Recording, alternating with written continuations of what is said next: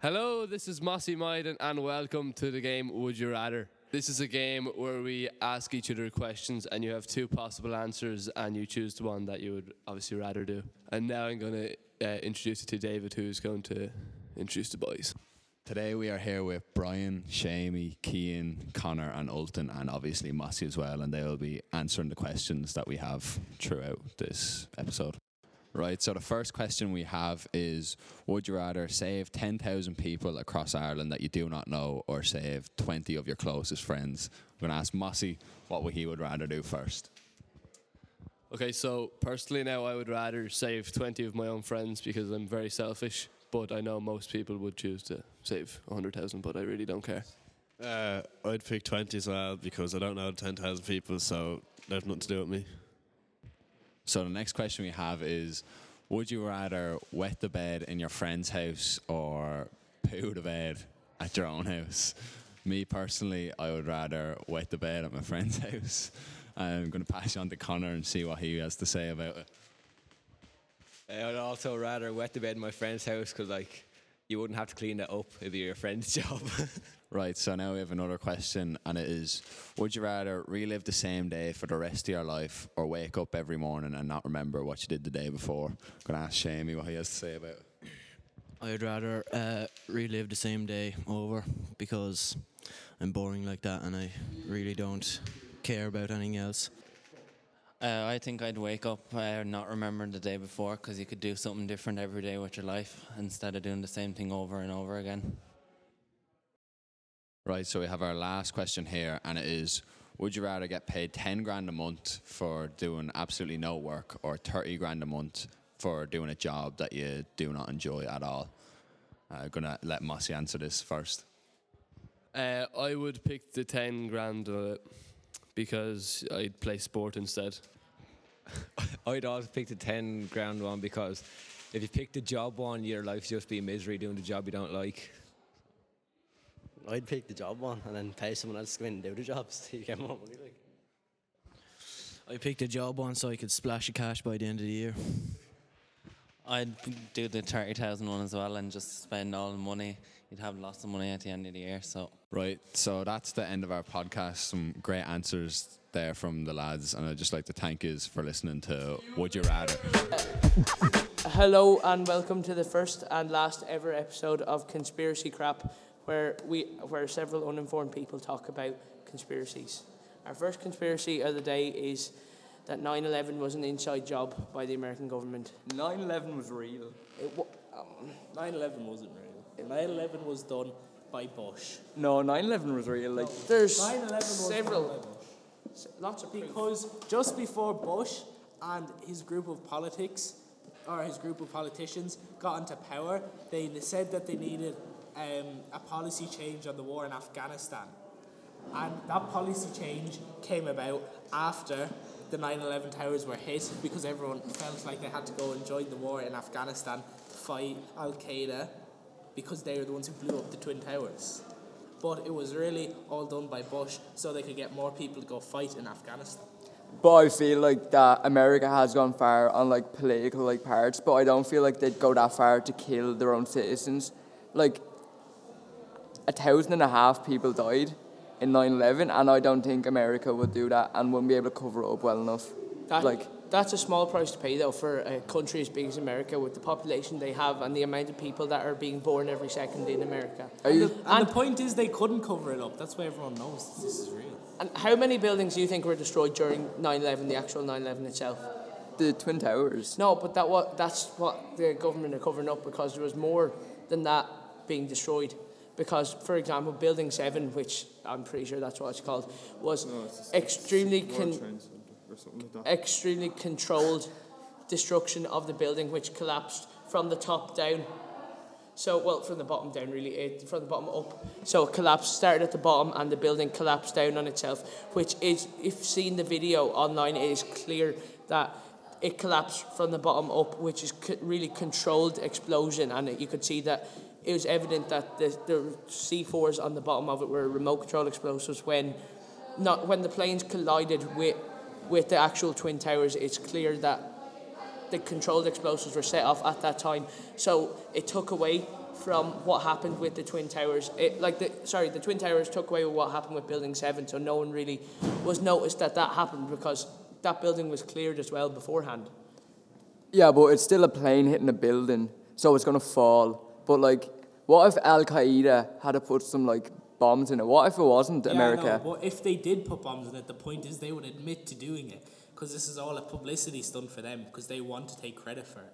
That's why whenever there's attack, sometimes there's attacks that they don't even do that they claim to just to get it. And the Pentagon, there was 4 planes hijacked that day. One of them was set for the Pentagon, and the one part of the building that wasn't occupied, that's the part that they hit.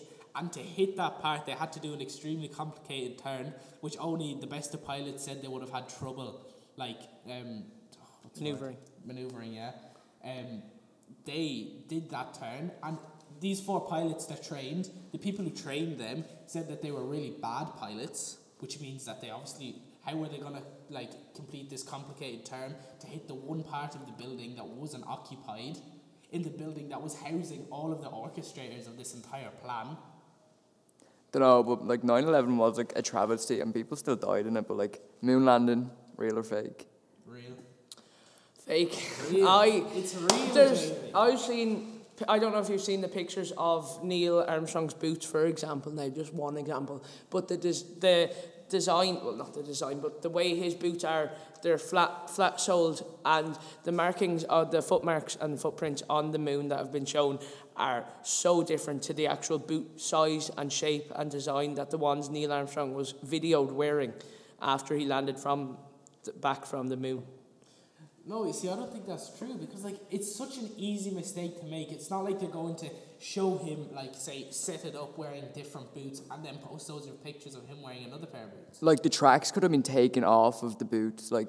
That's so true. What I'm saying is, though, but another thing I think is that the amount of, I don't believe that at the time they had the sufficient technology and to land on the moon. I'm not saying it's impossible for someone to land on the moon. I'm saying that at the time, I believe they didn't have the technology that would have allowed them to land on the moon in the first place. That's not true, because they've made an entire movie about the people who wrote the code to send them to the moon. They had the technology. There's evidence of the code. I think it's about 6 foot high or something, of the one who wrote the code standing beside it.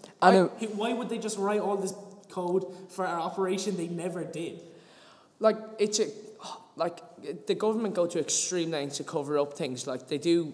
This is proven. I agree with that, but they didn't cover this up because there's nothing to cover up. What's the difference between this and any other event that covering up? Because this was the first time in human history that a man landed on the moon. The rocket went off in Cape Canaveral. Where did the rocket go? It went to the moon. This was televised. There was people there watching it. You could go and see it leave. At the time, though, America seen that they were behind in the space race with Russia, and they were getting desperate. So they would have done any means necessary. They would have built a rocket and flown it into just into space and had it disappear, and have these people go and just do this. But they would have gone to extreme lengths just to beat Russia in the space race. But the thing is, they were already beating Russia in the arms race, so they didn't have any ties to But the moon landing was real, so that's all that matters. It's not, you can't. Okay, right. Well, we'll finish up there then. Thanks for listening, and goodbye. The definition of sport is an activity involving physical exertion and skill in which an individual or team competes against another or others. Welcome to Candid Conversations, where we talk about the stereotypes of different sports. We are trying to identify what makes certain sports considered more sporty than others. In Ireland, contact sports like GAA are traditionally considered more physical and sporty. But if a person says they do gymnastics, people think this is an easy sport and is not as physical and demanding as the GAA. Yeah, I agree. I've done gymnastics for 12 years and I just feel like people think it looks easy and that anyone can do it, but there's a lot of training and a lot of skills needed to do it. I did athletics since I was about 6, and I always kind of felt that as well because I never liked contact sports. I never felt like justified, like, oh, you're not a sporty person because you don't do contact sports, even though I trained just as much as anybody in any other contact sport did. Yeah, I feel like some people think if someone doesn't do the certain sport with a club, then they're not allowed to say that they play the sport because they're not registered with, say, a camogie club or an athletics club. They just do it by themselves. Yeah, I do swimming and I don't do it with a club or anything. I just go to the pool or the beach sometimes, and like when I say I do swimming, I feel like people think, oh, it's not that serious, like, but it is actually really hard, and you do have to like keep up your training if you want to swim well.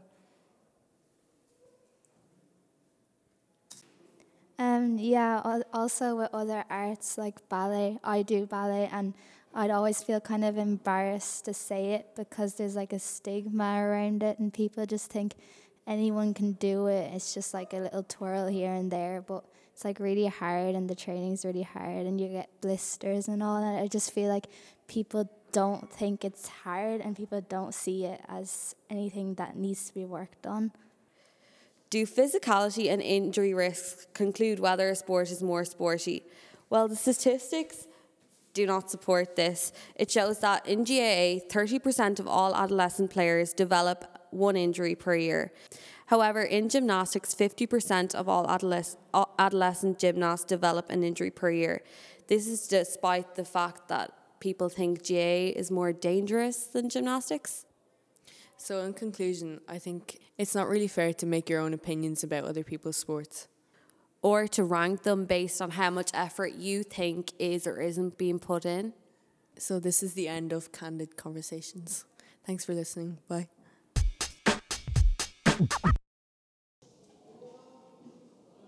Yo, yo, yo, what's poppin', my boys? Welcome to the Triforce podcast with Anto Bluey. Well. And also with Kino. Ostercrack. And myself, Todd. Today we'll be discussing one of the biggest conspiracies ever. And that's right, we're discussing Bigfoot. Anto, I hand this over to you. How's it going, my dude? Let's get into this. So, Bigfoot is a 10-foot tall Homo sapien. Wonder what's that like? Yeah, thank you, Anto. And Kino, what have you got to say? Bigfoot has been spotted in the region of North America, typically around Montana and all over there. And trust me, you wouldn't want to get on the bad side of this funky monkey. Oh, yeah, that's right, Kino. Bigfoot is said to have a bite force of like 1,000 psi, and I think I saw him last week in the street. Yeah, he had a shirt on, but hey, you'll never know. Now, lads, do you think that Bigfoot is real? Because I do. Anthony? No. No? What about you, Kino? Nope. Well, I do. Why do you think that he isn't real? Because the photos on the internet could be just made up. Everything's made up on the internet. Well, like, you see pictures of, like, presidents on the internet, but that doesn't mean that they're not real. Kino? We've never seen any evidence they exist. There could be plenty of evidence, like there could be footmarks in the ground, which definitely isn't left by hoaxers or anything, but yeah, I think he's real and you can't convince me otherwise. Oh, I think I can. Oh, really? Watch this.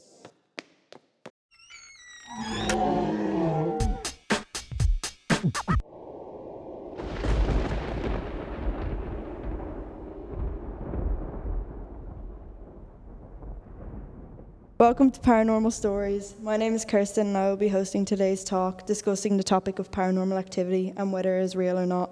My guests today are Leah Kenny, Chloe Mulcahy and Amy O'Sullivan. What are your guys' thoughts on paranormal activity? Yeah, I believe in paranormal activities. Amy, do you? Yeah, I believe them in it too. I think paranormal activity is your loved ones trying to contact you. Love that. That's really interesting, Amy. Have you ever had any paranormal experiences?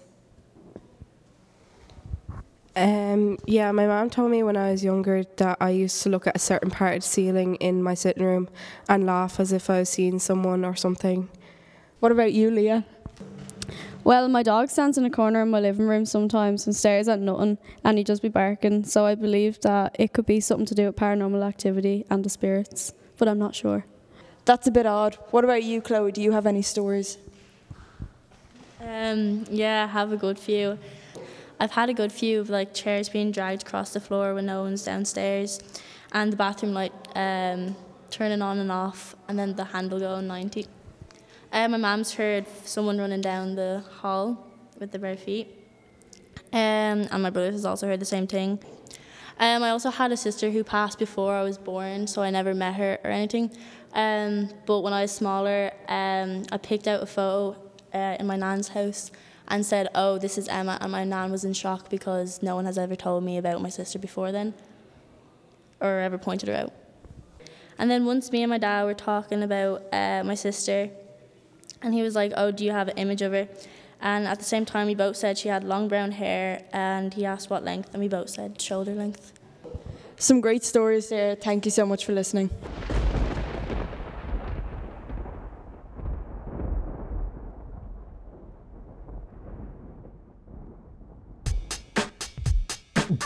Hey, welcome to our podcast. Today we will be talking about a few topics, but mainly concentrating on the stigma of girls playing sports and the cliques in sports. Alright, I think we should start with rules because it's a topic that everyone has an idea of. We all agree that the genders should be split when it comes to boys and girls playing together because there's obviously differences in builds and strengths, so the split almost acts like a safety measure, but the differences in rules in the sport makes little to no sense. As we were saying earlier, when girls are playing against girls, everyone is only as able to use as much strength as their opponent. When the ref is constantly blowing the whistle for frees and fouls, the game just can't flow, which is a big turn off in my opinion. On that point, I think we should jump into the stigma of girls in sport in general. I mean, PE is a very common area that not many people are aware of in regards to the difference in performance ability in girls and boys. There's no hate aimed at lads because we know it's being done unknowingly, but we think it's definitely something to be aware of. For example, playing soccer or football, the lads tend to pass to lads and the girls are kind of left to the side and forgotten about. To girls, we don't really know if it happens deliberately or it's just a habit, but in class it can sometimes create an intimidation for girls at sport itself and can sometimes turn them off it completely. I mean, support at games has a lot to do with that. Support at girls' games is desperate and there's no point sugarcoating that. Whereas at boys' games, there's barely enough room on the pitch for all the supporters. Like girls' match tickets are way cheaper than lads, yet there's still next to no one at the matches. Other than family and friends, there's really no motivation for people to go and watch girls' games, even though it's nearly the exact same sport as the boys. I want to get on to the topic of favouritism. I know it's controversial, but I genuinely believe that if a parent can't put all emotion, connection and feelings towards their child aside and put your best team forward, they need to leave. Some coaches are able to do this, and I've in particular have witnessed that firsthand, but in a lot of cases, the managers don't have the best interest for their team in their heart, but the best interest for their child. And this is so evident on county and club teams. I've actually played under that type of coach for years with the club, who only trains us so their child can start, and it's wrong. Substitutes aren't given the opportunity to make their way onto a team because of the spaces that are taken up by players who don't deserve the spot. But this is just in my experience. I know plenty of players' children who are savage, but there's sometimes a few who are not good enough to make the cut and do.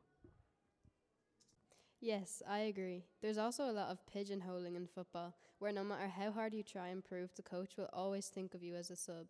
I mean, we are lucky to have managers who are willing to train us, because, being honest, there's very little demand of people wanting to train female teams full stop.